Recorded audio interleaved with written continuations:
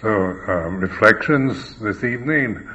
I always used to notice when, with Luang Por Chah, that when he'd be requested to give a desana, and then he'd go into the high seat, the tamat, and then he was usually very kind of radiant, kind of charismatic appearance, but when he sat up on the tamat, he just seemed to go empty, and I noticed that just kind of a vacant look, which baffled me because I didn't quite understand at that time what he was doing. But he'd sit, and then from this vacant place would come a desana or a reflection. And when he asked me to start giving talks in Thai, of course I wasn't that confident in speaking that language at all, but he just said, you've been practicing several years, tell him what you've learned. And then one time I prepared a talk. I thought, he said not to prepare anything, just let it come naturally. So one time I got really interested. I read this book by Lama Govinda, Tibetan mysticism, and I got very inspired by it. And so in one of these all-night sittings at Pudindang, I gave this incredibly intelligent, well-constructed talk. And as soon as I got down from the tamat, he said, "Don't ever do that again."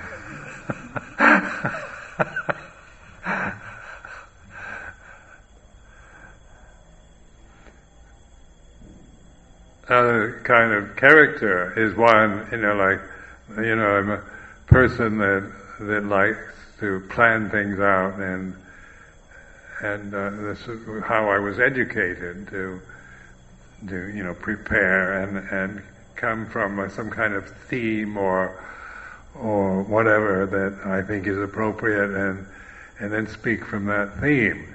But with Luang Por Chah, he was more interested in speaking from the empty mind, from the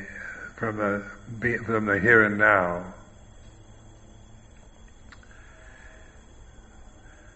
And of course, that is easy enough to say, but how do you do it? Because we always see ourselves in these very fixed terms of personality and our identities with our appearance, with our bodies, and our memories and tendencies and attitudes and so forth. So this of course is the greatest obstruction to understanding Dhamma, is this Sakkayaditthi. And Sakkayaditthi, in the 10 fetters, the Sangyojanas in Pali, are, the first 3 I have been emphasizing a lot because I see how important it is to recognize the first 3 fetters, which completely blind us to the path of liberation. As long as our practice is motivated, influenced, and propelled by Sakkayaditthi, Silabbata Paramasa, Vicikicca, then, we can spend years meditating and going on retreats and going off and living alone and doing all kinds of things. But if we don't break through the illusions of those first 3 fetters, then with all good intentions and determination, we won't see the path, in other words. So then and this is very clearly spelled out in the scriptures. The first 3 fetters are the hindrances or the obstructions to stream entry. And then stream entry is that point where we actually know the path through direct recognition rather than through views about it or ideas or even thinking about it. It's not a thought, not a concept, not a perception, it's an insight. And so because of this, then I used to Sakkayaditthi, take that one because that's the first one, translated like this, the self-view, the ego, the identities we have with our five khandhas and how we see ourselves is programmed into us. So we have these, we're not born with Sakkayaditthi. It's not a kind of condition that it just naturally appears at birth. It's instilled in us after we're born. So we get an idea of ourselves in relationship to our mother and father, brothers, sisters, and society, culture. And so that's the conditioning process. Like the vijnana thought is natural. It's not a cultural condition. It's not Sakkayaditthi. The human bodies we have, they're natural conditions. And they were born according to the laws of nature, and then they grow and get old and die according to the laws of nature. And then Vedana also is natural to this realm. We live in a sensitive form. With the whole body is a sense organ, plus the eyes, ears, nose, and tongue. And then we also have this ability to, we have a retentive memory. We retain things, we remember. So we can be easily conditioned and influenced by, first of all, our parents or peers when we're growing up and the situation we're born into. And of course the values and sense of self-worth and identity comes from that, from how we're conditioned in those early years to see ourselves in relationship to the world around us from an innocent child's mind. But the Sakkayaditthi is instilled in us in the early years, and the Silabbata Paramasa is like cultural conventions, conditioning, social attitudes,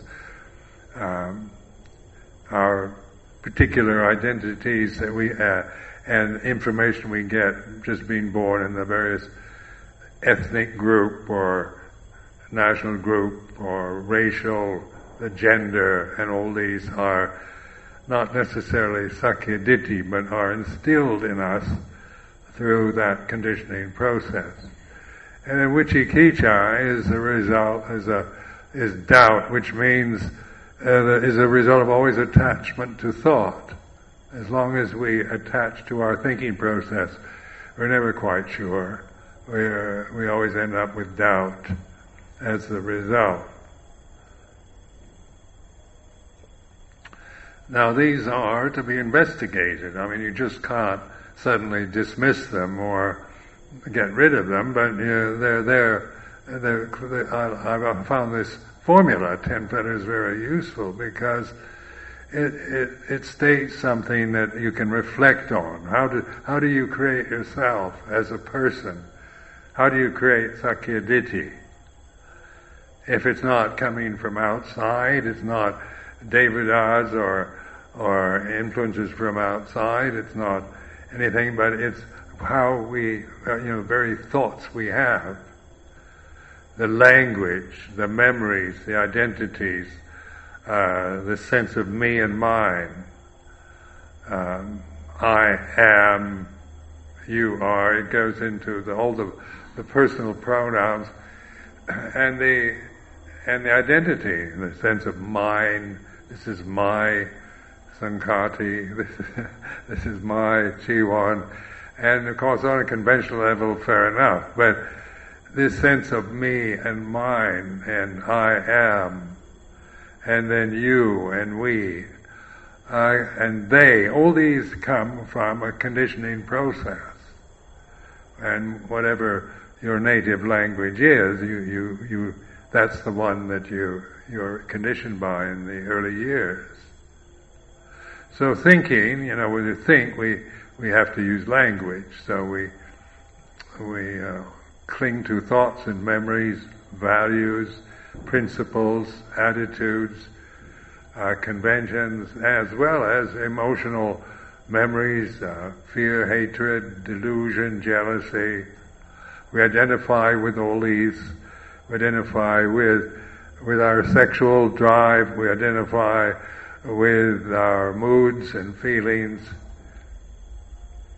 In other words, this identity is like a clinging to these conventions, to these conditions.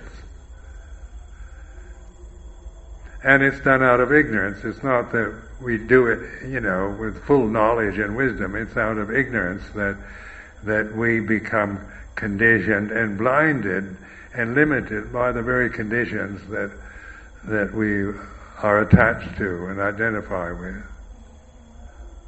So just contemplate, reflect on the power of your language, or just the pronoun I am. I used to contemplate that in my mind. It's like it's a fair enough statement because it's a statement of presence. It's not, when I just think the personal pronoun I am, I'm announcing a state of being present. But it's still not a person yet, is it? It's just a statement of presence. And then I add the personal bits. I am Ajahn Sumedho, I am American, I am a bhikkhu, and on like that. And I'm a good bhikkhu, I'm not a very good bhikkhu, I'm senior bhikkhu, or whatever. And the whole thing, then you form this sense of yourself. But this I am is also a conditioning that we acquire. And then my thoughts, my views, my opinions, my life, my rights, what I think, this is mine, it belongs to me. And so we create a whole world around this illusion of a separate self and this identity with I am, me and mine. Now, I'm not expecting you to believe this, but what encouragement here is to investigate. Because it's something you can actually investigate in consciousness. Like at this moment, all you have to do is think I am, and that's, there's an awareness of this in deliberate thinking, these two words. So, I am is not a kind of fixed position or a permanent state. It's merely a convention of language that can be observed. But attachment to thought always takes us into I am Ajahn Sumedho and I'm good, bad, right, wrong, and on like that. And then I create a whole sense of myself according to values of good and bad, right and wrong, according to memories, according to ideas of what should be, according to memories of maybe things I've done that I shouldn't have done, things I've done in the past that I feel guilty about. The whole sense of a self arises from this attachment to the thinking process. So then, to stop thinking, we're usually so conditioned to think. We're called manusya, or creatures that think. That we have, and it can be a curse, and it's also a blessing. It's how to use our thinking abilities through wisdom that the Buddha, his teachings are about learning to think in the right way, learning to use thought in a skillful way, rather than just be conditioned to think like a Buddhist or think like the scriptures or think according to a conditioning process that comes out of avijja or ignorance. So this word avijja is very important because it means not knowing Dhamma, not recognizing reality. It's not about not being able to read and write or ignorance of all kinds of things, but this avijja means not being awake and operating from a program that you acquired, and not being able to see what you're doing, what you're grasping.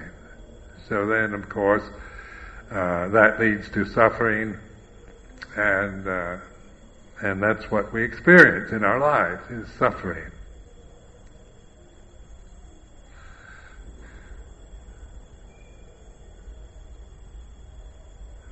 So, because we are obsessed thinkers, then we tend to try to think ourselves through the Dhamma, and how to think about Nibbana, or think about anatta, or think about the path, or think about, the Dhamma as something we've got to define, something we've got to identify through perception. So the Buddha, recognizing the dilemmas that human beings have, used the actual reality of suffering as a noble truth, because it's something easily seen. It's not esoteric or arcane or remote or special. I mean, we all suffer in all kinds of ways because of this ignorance. This ignorance is the cause of all suffering. So in Paticca Samuppada, it starts out with avijja, bhajaya, sankhara, and then it all ends up with sokha paritewa, dukkha tomananupaya, grief, sorrow, despair, and anguish. So if every thought, every movement, everything you do starts with avijja, the result is always going to be dukkha, is the result of avijja influences avijja, bhajaya, sankhara. In other words, this avijja influences your thoughts and how you see yourself, your memories. Sankhara, bhajaya, vijnana, consciousness, vijnana, nama, rupa, salayatana, phassa, vedana, and so forth, down to sokha paritewa, and it's the grief, sorrow, despair, and anguish, or suffering. So the aim is to awaken to Dhamma, and so we're not operating from avijja anymore. We can still operate from avijja even though we're Buddhist monks, so we're always trying to become things, trying to get things we don't have, trying to get rid of things we have that we don't want. And so our attempts, eager attempts to practice, can be motivated by avijja. And of course that's always going to end up in some kind of grief or despair or disappointment. So the important, this is how I see it, is to get through this, to not operate from avijja, but from the present moment, from the from consciousness that is no longer limited by ignorance and attachment to sankharas or conditions. And of course that is sati, sampajanya, satipanya. So this, and my own insights into this is that this is the only possible escape hatch we have in this realm, is through sati, sampajanya.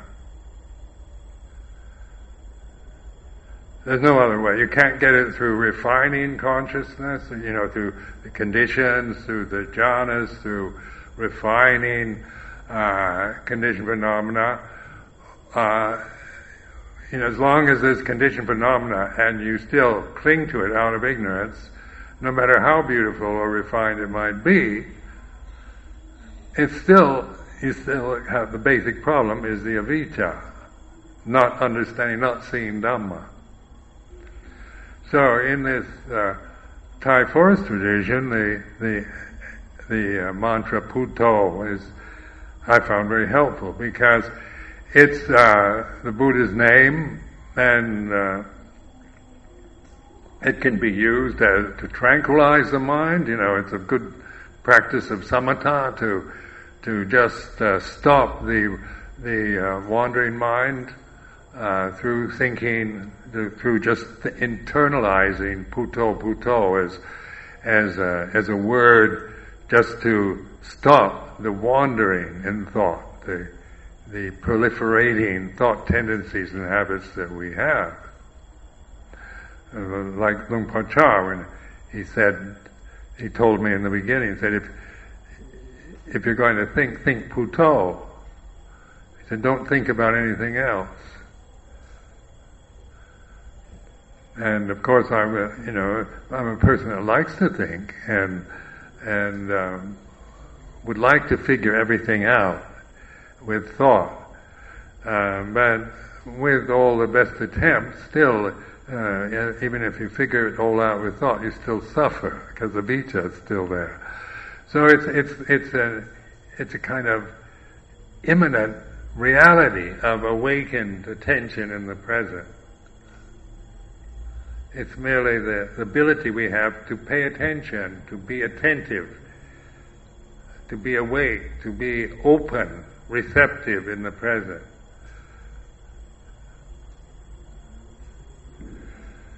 So, at this present moment when we're sitting here, then we have, we can focus on an object, like samatha meditations are always focusing on an object. We limit ourselves to one object and focus on that, and that's like fixing your attention on a point, concentrating on one point, an object, in order to shut out everything else. So it's a kind of samatha practice, concentration practice, and you have to ignore, dismiss, repress everything else in order to just absorb and concentrate on the one point. Then there's sati sampajanya, which is the kind of this broad, open perspective in the present moment. So I use these words like the point that excludes and the point that includes, because a point doesn't necessarily have to be a dot. It can be the whole thing at this moment. The point that includes means that we're allowing everything to be what it is like in the present. It is the way it is. That includes the village noises, the gunshots, the music, the heat, all the monks, and everything else. Everything at this moment belongs here because it's here. So this is the point of including, and so this is for reflection. Do we have to exclude the world in order to escape it, or is the real path not excluding the world but inclusive? So this is like a conundrum. I know from my own experiments that practicing in order to get rid of the world, to suppress it, to control my conscious experience on one point has, it has certain advantages, but it's not an escape hatch. It's just a temporary state that, you can't sustain for that long. But the point that includes then is always including everything, wherever you are, whatever state your mind, your body is in, and the conditions you find yourself in.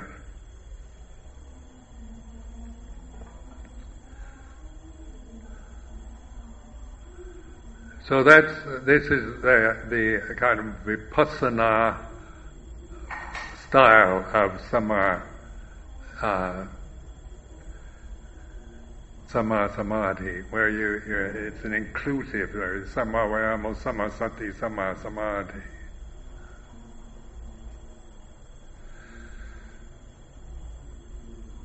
Now I used to, because I figured this out before I actually could do it, I used to practice a lot, just trying to open up to the present moment. And so I'd use things like just be here and now, and say things like the way it is. But also it's a kind of relaxed state. It's not a rigid, intense, forced sense of concentration. In order to include everything at this moment, it's a kind of relaxed attention. It's not a dull kind of, you just include everything and fall asleep. But you're attentive, but you're not forcing the mind to concentrate on one object. So everything that's happening in this moment that we're experiencing, belongs here. And I found this very helpful, living in situations where you have very little control over the conditions around you.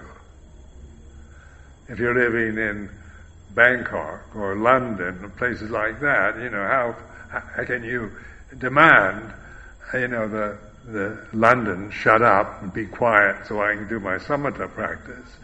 Or even in the forests in Thailand, or even in England, there's always something to disrupt or annoy or irritate.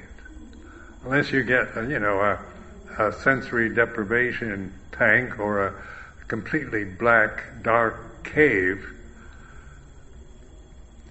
But then you're making conditions for your practice. You have to have special conditions that control, so you are not irritated by any harsh external impingement. But even in a dark cave, where there's no sound coming in and no light, your mind goes on. Your consciousness, and I found the first 3 months of my meditation in Nong Khai when I was a Samanera was, I was all alone in a kuti. I didn't talk to anyone. And I bring the food, but I was, I tried to practice samatha meditation, trying to control consciousness. But when you're all alone 24 hours a day, with yourself and nothing to do, but just try to repress everything, you can only do that so long, and then you can't do it anymore. So it's a matter of opening up to the present conditions as they happen to arise. Well, I found that I was 30 years old, 31 years old then, and I'm from a social background that was very repressive. So you were never allowed to show anger and things. So you learn how to suppress. I was clever enough to where I learned how to suppress feelings, because that was what you're supposed to do. You're not supposed to show anger towards your mother or father, or you're supposed to, you have these ideas of what good boys should be and respecting their parents. And in order to perform that role, and a lot of things had to be reduced and repressed, and these started coming up in those first 3 months. Anger, resentment, states of mind that I had never really recognized before. I used to have this opinion before I ordained that I was a fairly nice guy, really, kind of, good-natured, kind of person. And then being alone with myself, I've had some of the thoughts, emotions that arose were shocking to me, because I thought that old image of myself as being a good guy, it's not true. Only a bad guy could be thinking like this. But somehow or other, the situation and the trust in Dhamma, I'd already had a lot of faith in Dhamma, so I stayed with it. And eventually, these kind of dark things manifested, came up, and then I just let them go. I couldn't control them, I didn't suppress them. It's like a purifying experience. Rather than driving me crazy and making me, disrobe, actually it was like purifying, like a mental enema. What comes out is rather disgusting, but it's also purifying the mind. And then after 3 months, I woke up one morning and the mind was absolutely luminous. There was no,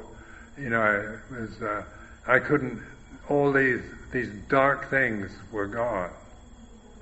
So I was in a state of like sopanajita, kind of state of consciousness that was luminous and beautiful. But avijja was still there, so I immediately thought, I'm enlightened. 3 months, I'm enlightened. and that's avijja. And I'm going to find out later that I wasn't. But it was a unique experience, because I never had that experience before, where your mind, your consciousness is still operating, you're alert, you're not in a trance. But there's no sense of a self. It's very light and buoyant feeling. Everything was touched by luminosity. So I was in this kuti, it was a pretty rough kind of kuti, anything but beautiful. But it looked beautiful with this mind like this. Everything was beautiful. The hongnam, the toilet, was beautiful. And then I realized it's the mind that's beautiful. It's that purity of consciousness is beautiful. It has luminosity, it's radiant.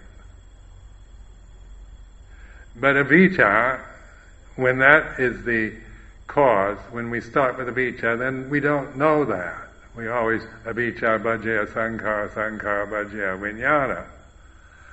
So then our consciousness always is being affected and conditioned by avijja.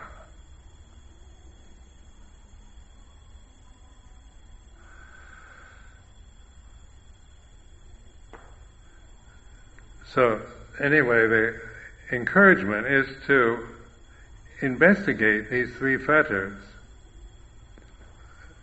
not from a personal perspective, like I'm investigating 3 fetters, but deliberately create yourself, but listen to it, like if you're just trying to suppress self-views and Sakkayaditthi, it doesn't work. It's another kind of Sakkayaditthi. It just becomes more confused and complicated. So the self needs to be recognized, and this was my insight, was that to create Sakkayaditthi I have to think, and I have to attach to these thoughts. Believe in what I'm thinking. Believe the thoughts I have. Unquestionably operate from Sakkayaditthi or avijja.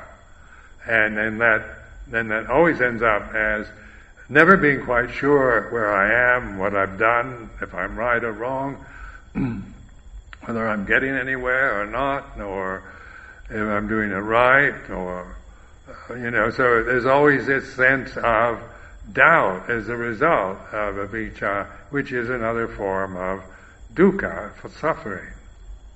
Because in this kind of doubting state that's caused through avijja, through grasping our thinking process, our views and opinions.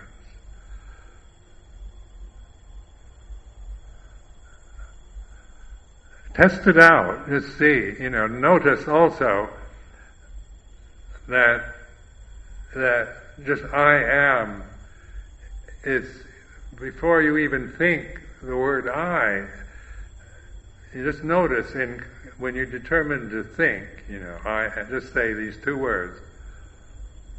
Before you think I, there's a kind of empty space, a pause, isn't it? And you kind of note that empty free state before you intentionally think I is like this. And so you're beginning to notice before you think I, the space before that word, and then think I, and then there's another gap. So I used to practice really noting these gaps between words. Or I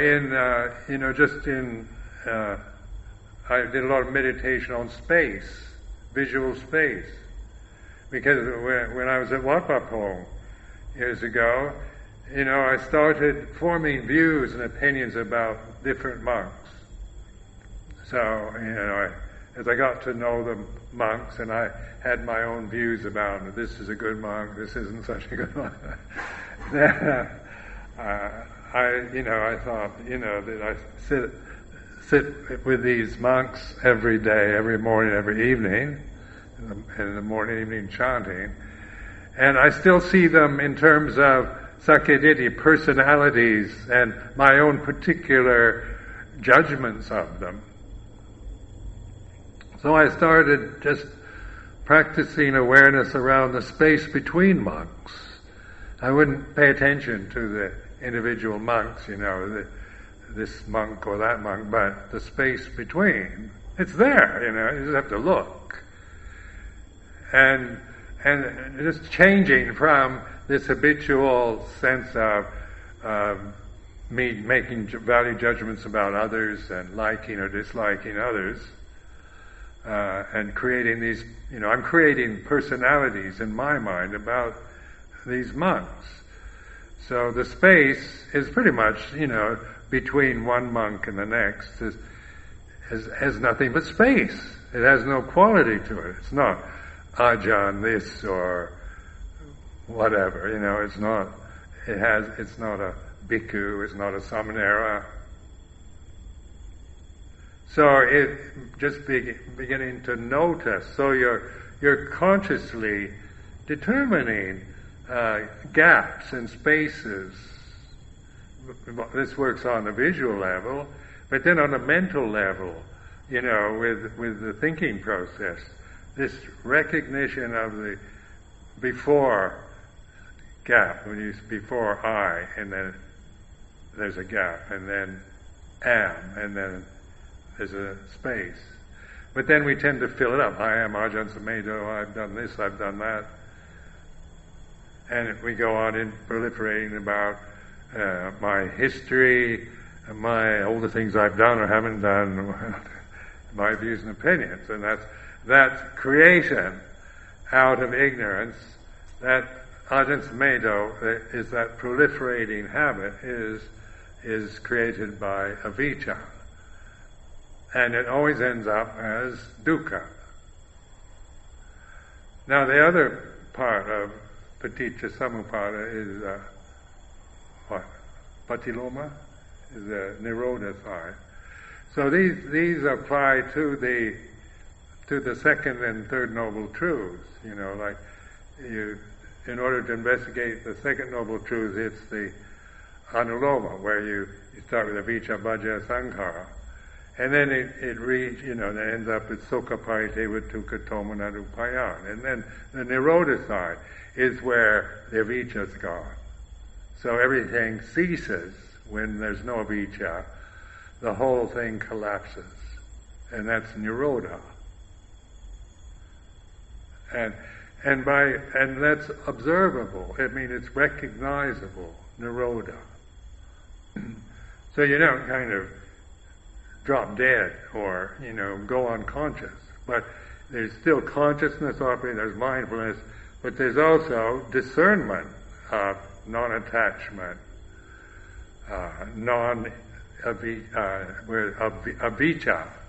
Not avijja means ignorance, vijja means knowing, knowledge, insight.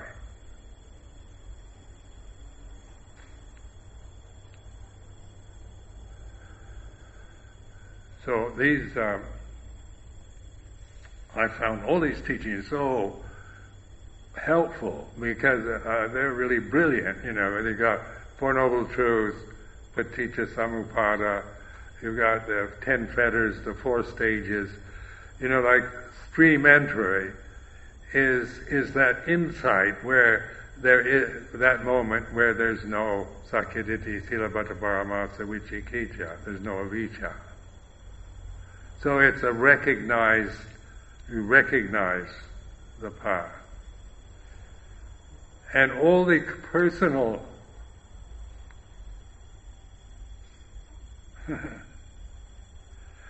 you don't create, when the following ones, like Sakkadakami, Anakami, Arahant, these are, like Sakkadakami, you still have lust and anger or aversion.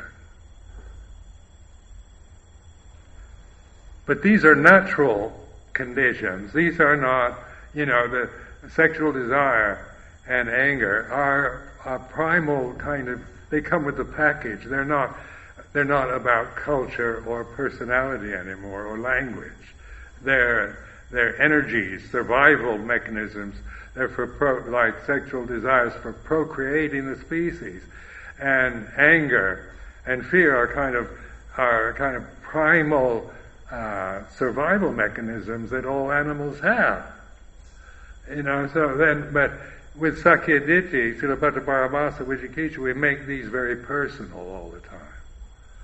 My sexual desires, my anger, my fears, everything becomes personalized, and then it's avijja, and then it always leads to suffering. So the important issue is to see through these human created conditions. Not to just get rid of them, but to understand. So you're no longer coming from avijja. You can still think I am, and use language and operate from social conventions and so forth. But the difference lies that there's vijja rather than avijja. So Ajahn Chah was always emphasizing samut satcha, paramatta satcha. Samut satcha is the conventional realities that we have to use, in society and in the world we live in. And then paramatta satcha is ultimate reality. Now the great thing is that we can actually recognize ultimate reality these human individuals. It's not kind of beyond our abilities, but it's clearly stated, clearly spelled out in these Pali teachings, in the suttas. They couldn't, after 46 pansas, I'm still absolutely, totally impressed with the Buddha's wisdom, because these teachings are incredibly practical. They're not just high-minded, idealized, philosophies. Or they're not, based on something that is so remote, so refined that we can never possibly do it. It's based on just the reality of here and now and human suffering, and how to use that suffering in order to be free from attachment to it. And this realm that we actually live in is a realm of suffering. It's about death. We're all going to die, and we all have to lose our loved ones. All that is mine, beloved and pleasing, will become otherwise, will become separated from me.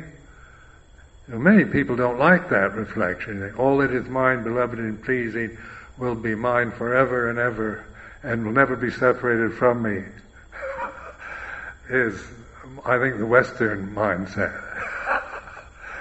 Make me live forever, and all that is mine, beloved and pleasing, will be mine forever. But this is a reflective teaching, isn't it? All that is mine, beloved and pleasing, will become otherwise.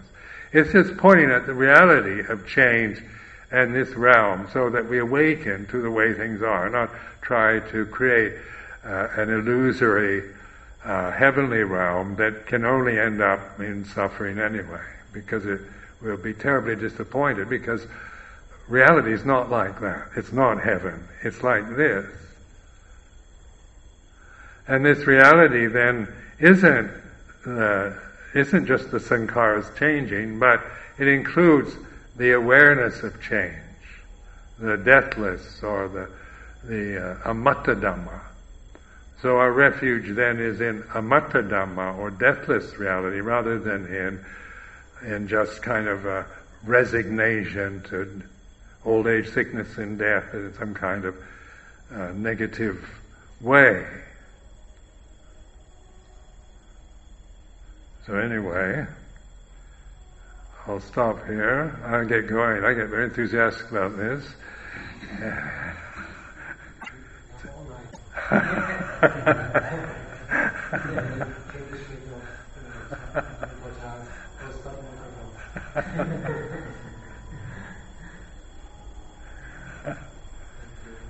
That's the only thing that I find interesting these days, because it is, but you can prove it. It's not just high-minded thinking, or living in a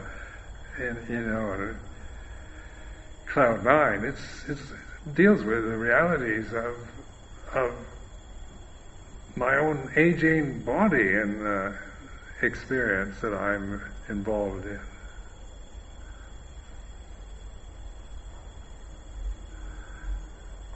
And then, like in the West, people have very strong opinions about everything. And so, we're supposed to have opinions about things we may know nothing about. At least my generation was. Remember in university, a fellow had to have opinion about everything, even though I didn't know most of the things they were talking about, but I could have an opinion. So that's a very strong sense of self, having to have a point of view, having to be right. Always feeling I might be wrong, always having to be right. My view is the right, my attitude is the right attitude, my way is the right way. So this is, can be put in this category of Sakkayaditthi. And then it's not to be despised, but to be recognized. It's listening to now, like in the West, they have such high-minded ideas. They attach to very high concepts. So it's like freedom, democracy, equality. All these things are very inspiring as ideals. How things should be. We should all love each other and be kind, and we should all support each other in the Dhamma, and we should never hurt or harm or hate or insult each other. We should always have metta for all creatures, and we should. And these are very high-minded ideals. But the way it is, it's not about becoming high-minded, but awaken to the reality of being, that having the karma that you have, the way your mind works, your body, your feelings, your emotions, are like this. It's not justifying or anything, it's really recognizing sankharas as impermanent. And we all have to learn from the way we are. You can't learn I can't be Ajahn Chah or Luang Por Liam or anything like that. I've got to learn from this thing here. It's not that I always, I'm very self-critical as a Sakkayaditthi personality. So I'd like to have, been more like Luang Por Chah, actually. But that wasn't the karma I had to live with. I was like this, in whatever forms that takes. But this awareness, this is the escape hatch. So in the Dhammana Sutta, there is the unborn, uncreated, unformed, unconditioned. Therefore, there is an escape from the born, the created, the formed, the conditioned. It says so in the Dhammana Sutta. There's an escape from the created, the formed, the born, the conditioned, because there is the unborn, uncreated, unformed, unconditioned. You can't conceive, like these words, unborn, uncreated, you can't conceive anything, can you? My mind goes blank. Try to conceive unborn, uncreated with your thinking mind. All you can do is negate created, all you can say is uncreated. But you can't form a picture, an image, it has no color. So it's not about conditioned phenomena, conditioned phenomena always has shape, form, size, texture, color, has some form of shape, has some quality like smell, taste, or touch. But unborn, uncreated, and that's like a koan, it stops the thinking mind. You can't think anymore. Like Luang Por Chah used to say, trying to think about anatta your head will explode. Trying to analyze and figure out anatta, no self.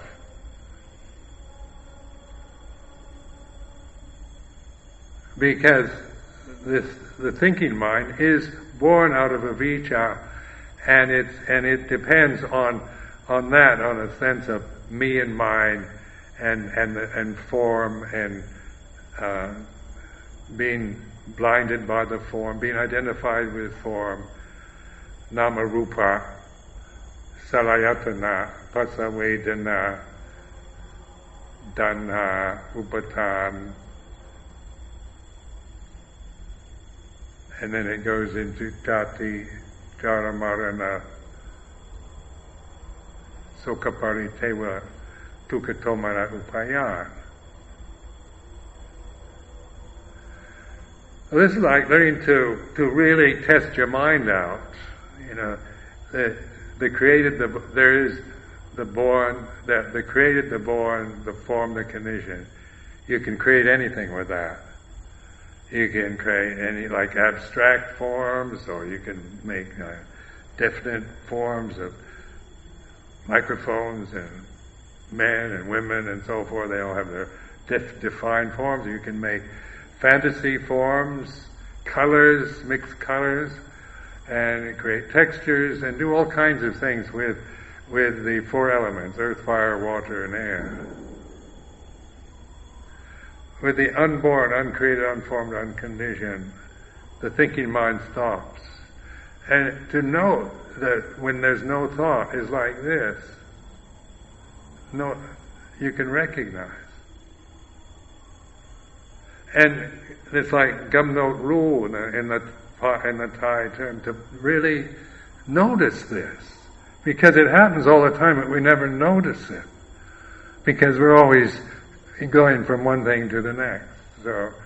So this mindfulness then allows us to notice the gaps in space between monks. Notice the space between this row and the next row.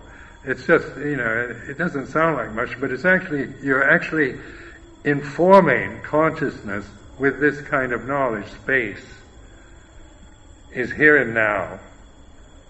It doesn't have any quality other than being spacious. And it doesn't have any personality. It doesn't belong. It's not mine or yours. And then in consciousness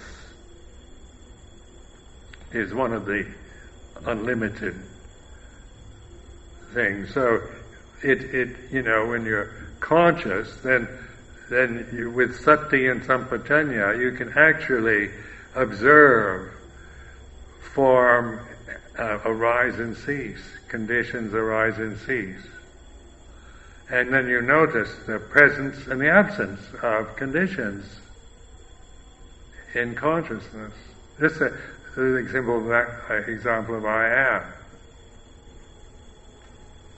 Sounds too simple, doesn't it? But you've got to start out from something kind of basic. So I create I and am, and between those two words is a space, and before and after.